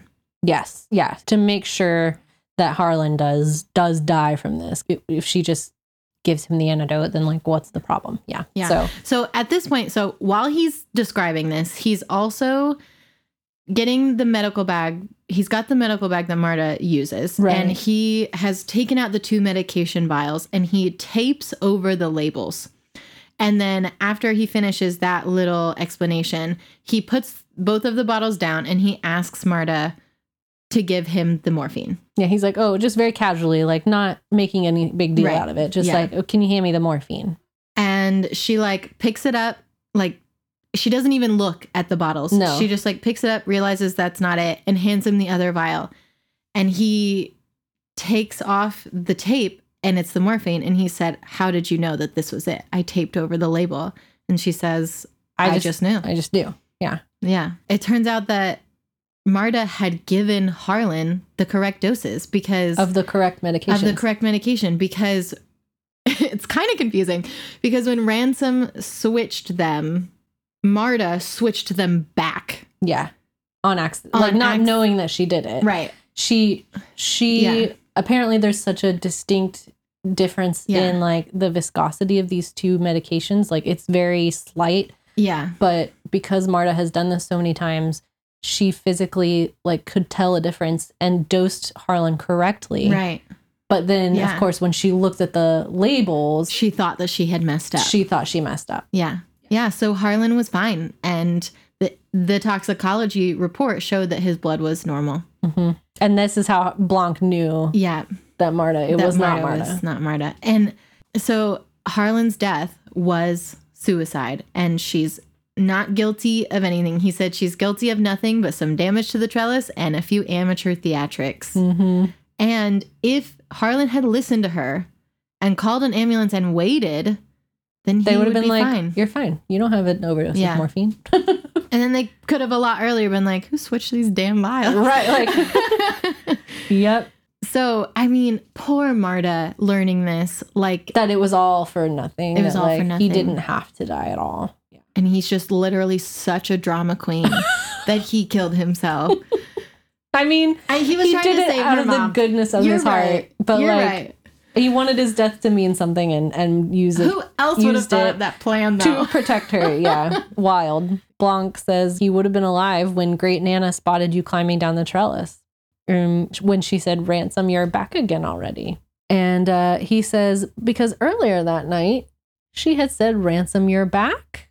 Yeah. Because he really points out that she had said, back again. Already, yeah. Mm-hmm. Back again already. Yeah. So he turns to Ransom and says, much later that night, you had to come back to the house to retrieve the incriminating tampered vials and switch them back so that it would be clear that they hadn't been switched when they looked into Marta. Mm-hmm. But this time he tries to sneak back in and the dogs bark and freak out. Yeah. And they woke up Meg. They don't like Ransom. Because they don't like Ransom. Because Ransom's a prick. Yeah. And so, yeah, that's the dogs barking that woke up Meg. And so Ransom sees somebody woke up and he's like, okay, I'll just come back early in the morning and switch the vials tomorrow. But then, tomorrow, Fran finds Harlan. He's not murdered. Slit his own throat. He committed suicide. Committed suicide. And so Ransom's like, oh, shoot. Guess I don't have to worry about it. Yeah. But he still wants his cut of the will. He still needs it to be reversed. So he still needs to pin it on Marta somehow. Blanc says, now the circumstances are perfect for the anonymous hiring of me. You know a crime has been committed by Miss Cabrera. You need her to be caught for it. but you can't reveal how you know that she did it. Enter me.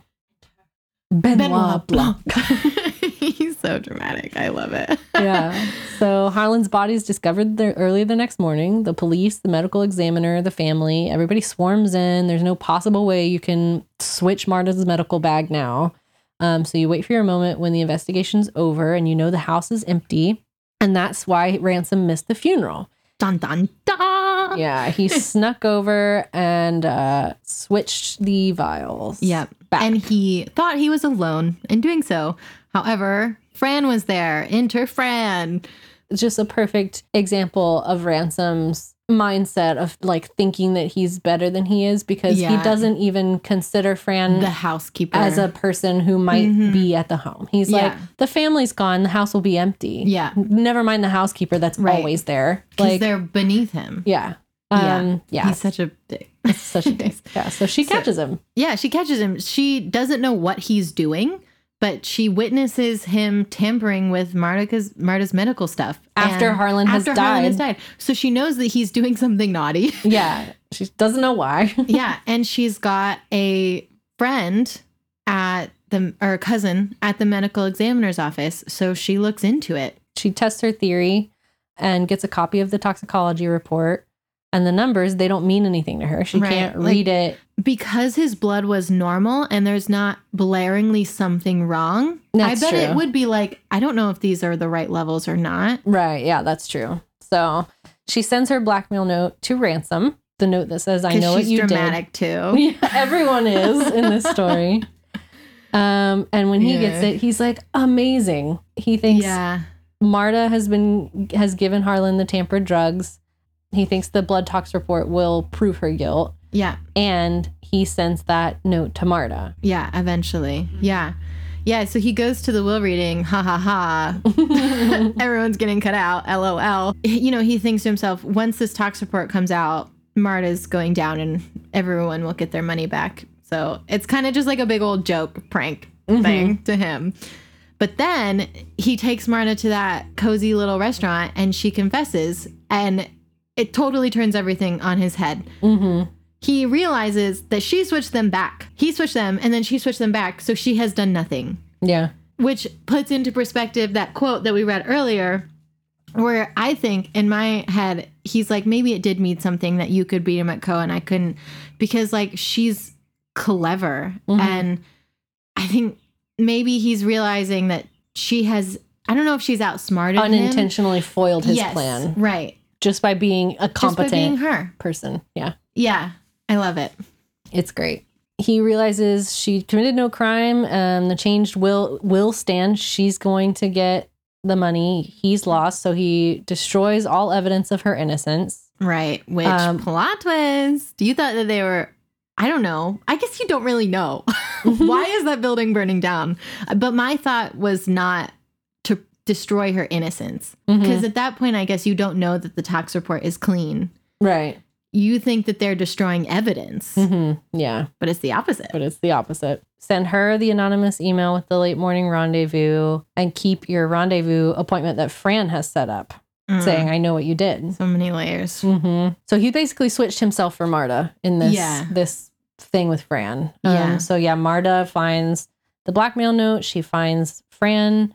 And you make the connection that Marta will get arrested for killing Fran and Harlan this way.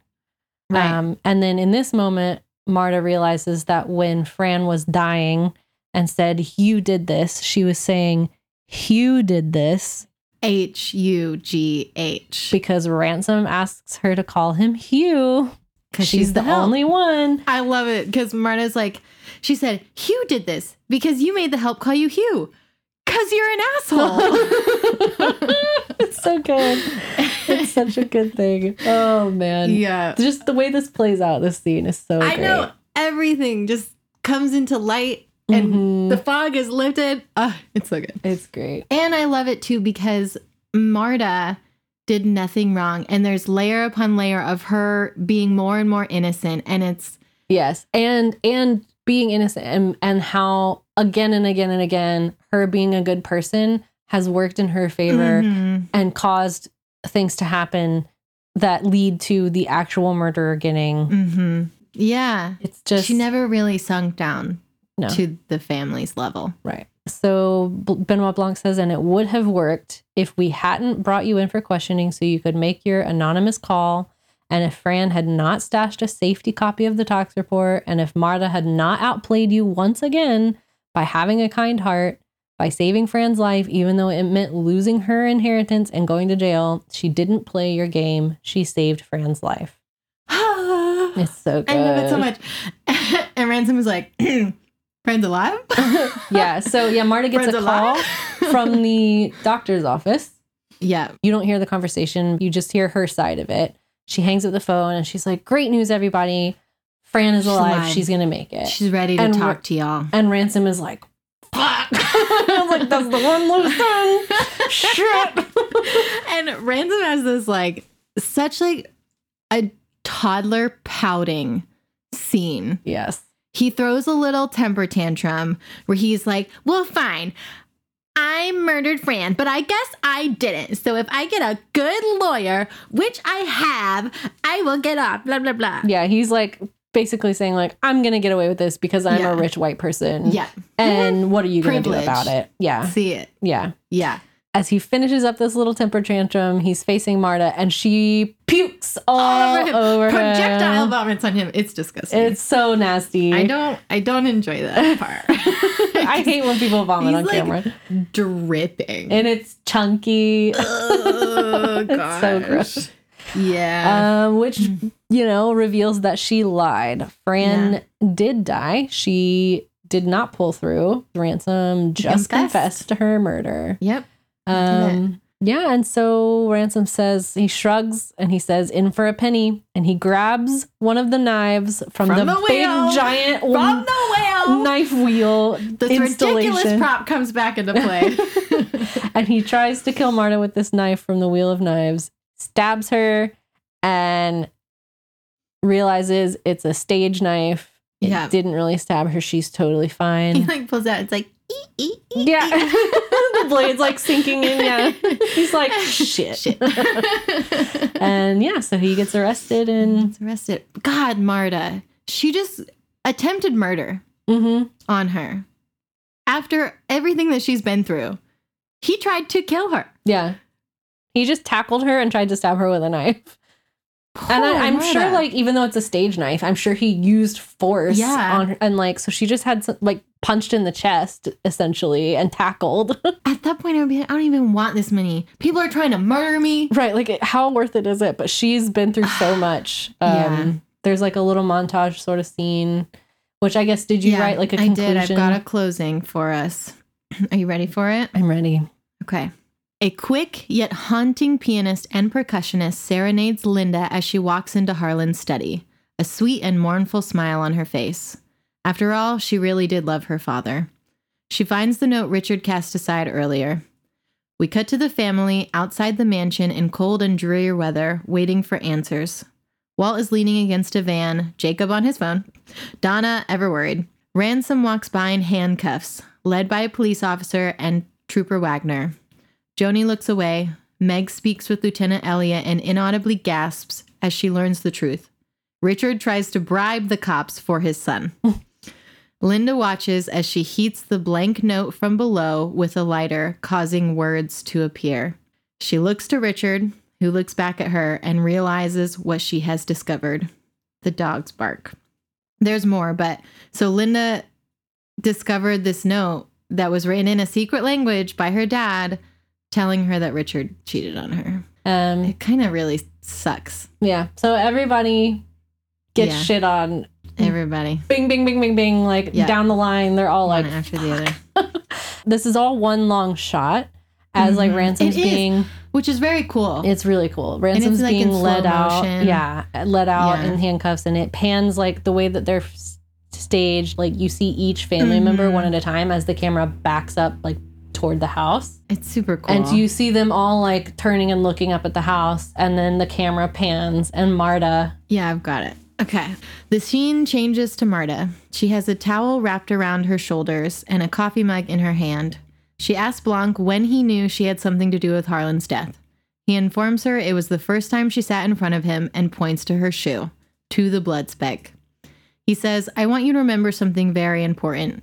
Sorry, I should be doing this in his voice. I don't know if I can. It's so difficult, y'all. It's a real, Daniel Craig is, you forget he's a British man in this movie. He does so good.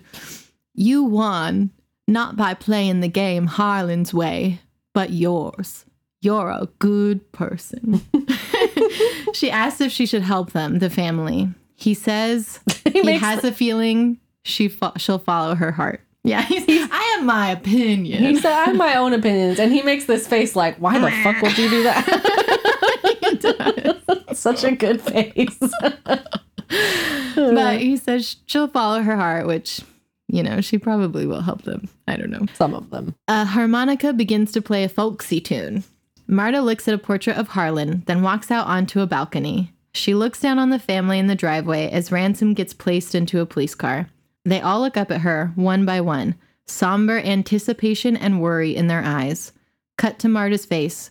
She sips from the mug. It is revealed to say, my house, my rules, my coffee. Amazing. Amazing. 10 out of 10. Black.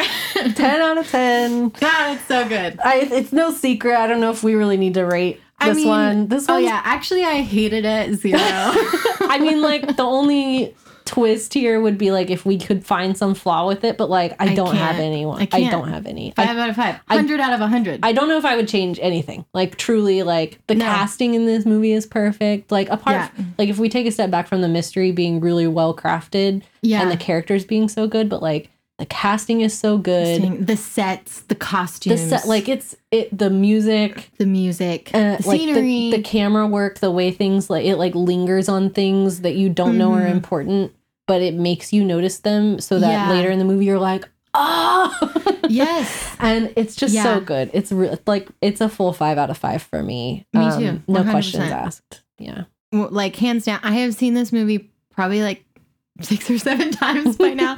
I love this movie. It has become one of my comfort movies. It's the rewatchability is so good, even if you know what's happening.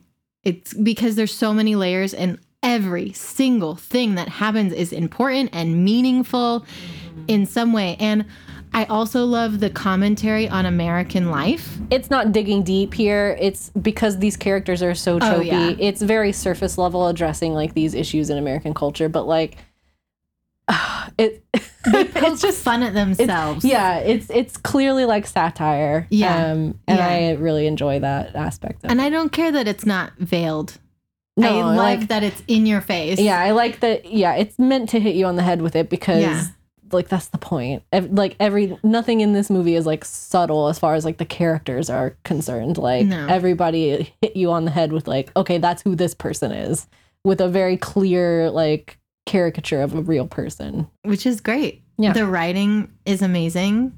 The dialogue between characters is also meaningful, which I think dialogue often you can just kind of throw it away. Mm-hmm. But with this, so much thought went into it, especially Olive Blanc's dialogue. Yeah. I'm looking up now because I know Rian Johnson directed this movie, but I could be misremembering this, but I think this was like a pet project of his. Really? I think he wrote it as well. Oh, did he? So yeah, Rian Johnson wrote and directed the movie. Major props to him. You can tell he was like, I got that Star Wars money. Now I'm gonna go do a project for me. And you can tell that this is something he had like been so just like personal project, been working on it for a long time, and he was like, I can finally make my mystery. And it's gonna be fun as hell. And I don't know how well it did, but every single person that I've talked to that has watched it also really loves it. Yeah. It's just such a home run, slam dunk. It did exactly what it set out to do. Mm-hmm. And like, even though it does use so many like mystery tropes, like there's literally an Agatha Christie story where it's literally like about a big family where the patriarch dies because his medications were switched. Like the story is I didn't know that. It's like, it's not an original story at all. Like the concept and the way he died is unoriginal. But of course, in the Agatha Christie story, it comes out in a much more like less uninventive way. Yeah. And like the way that the story is told is less inventive. And I mean, honestly, does it have to be original the way he dies? That's my point. Is like it doesn't. You can completely like copy and paste the setup for a murder and tell a completely different story. And I think he does that here. It's really, really well done. Good. Yeah. Good. And there's going to be another one. Yeah. It's a series. It's coming out with soon. Blanc. They're making a Benoit Blanc detective series, which I am all in. Yes, 100% on board. Yeah, Fuck it's called haters. The Glass Onion is what it's called. I'm sad that Marta's not going to be in it. Yeah. But it's okay. Yeah. I'm very excited to watch it. Yeah, there's high expectations. He set the standard pretty high. He so did, like, for I'm sure. sorry, but feel the pressure. Yeah. Just kidding. I mean, honestly, if he turns in, even if it's not as well crafted, if he turns in like a highly entertaining, fun mystery detective story, like I'll be happy with it. Like You're right. It's going to be hard to recapture the like magic of Knives Out. Yeah. But at this point, I'm content with just like, I need more Benoit Blanc stories, and I'm happy to watch Daniel Craig do this as long as he wants to, because he's having a great time. He's loving it. So, anywho, that's our podcast for today. Yeah, our next episode is going to be on the Frankie Drake Mysteries TV show. I think it's had like 2 or 3 seasons. We will not be covering the whole thing in one episode. Not covering it. We haven't started it yet, so it'll depend on how dense each episode is. We may cover like a couple episodes at a time or a whole season at a time or something like that. But yeah, it's a Canadian show about a female detective and her partner. I think it's written by women and amazing. Like I think directed by women. But yeah, set in 1920s Toronto. I'm thrilled. It sounds like such my cup of tea. I'm very excited to watch it. So, it's gotten really good reviews. It's got 100% on Rotten Tomatoes. 100%? Which I don't know how many critics have chimed in on it, but that's bodes well. So that's going to be our next adventure, and I'm excited to talk about it. So see y'all then. See you guys next time. Bye-bye. Bye.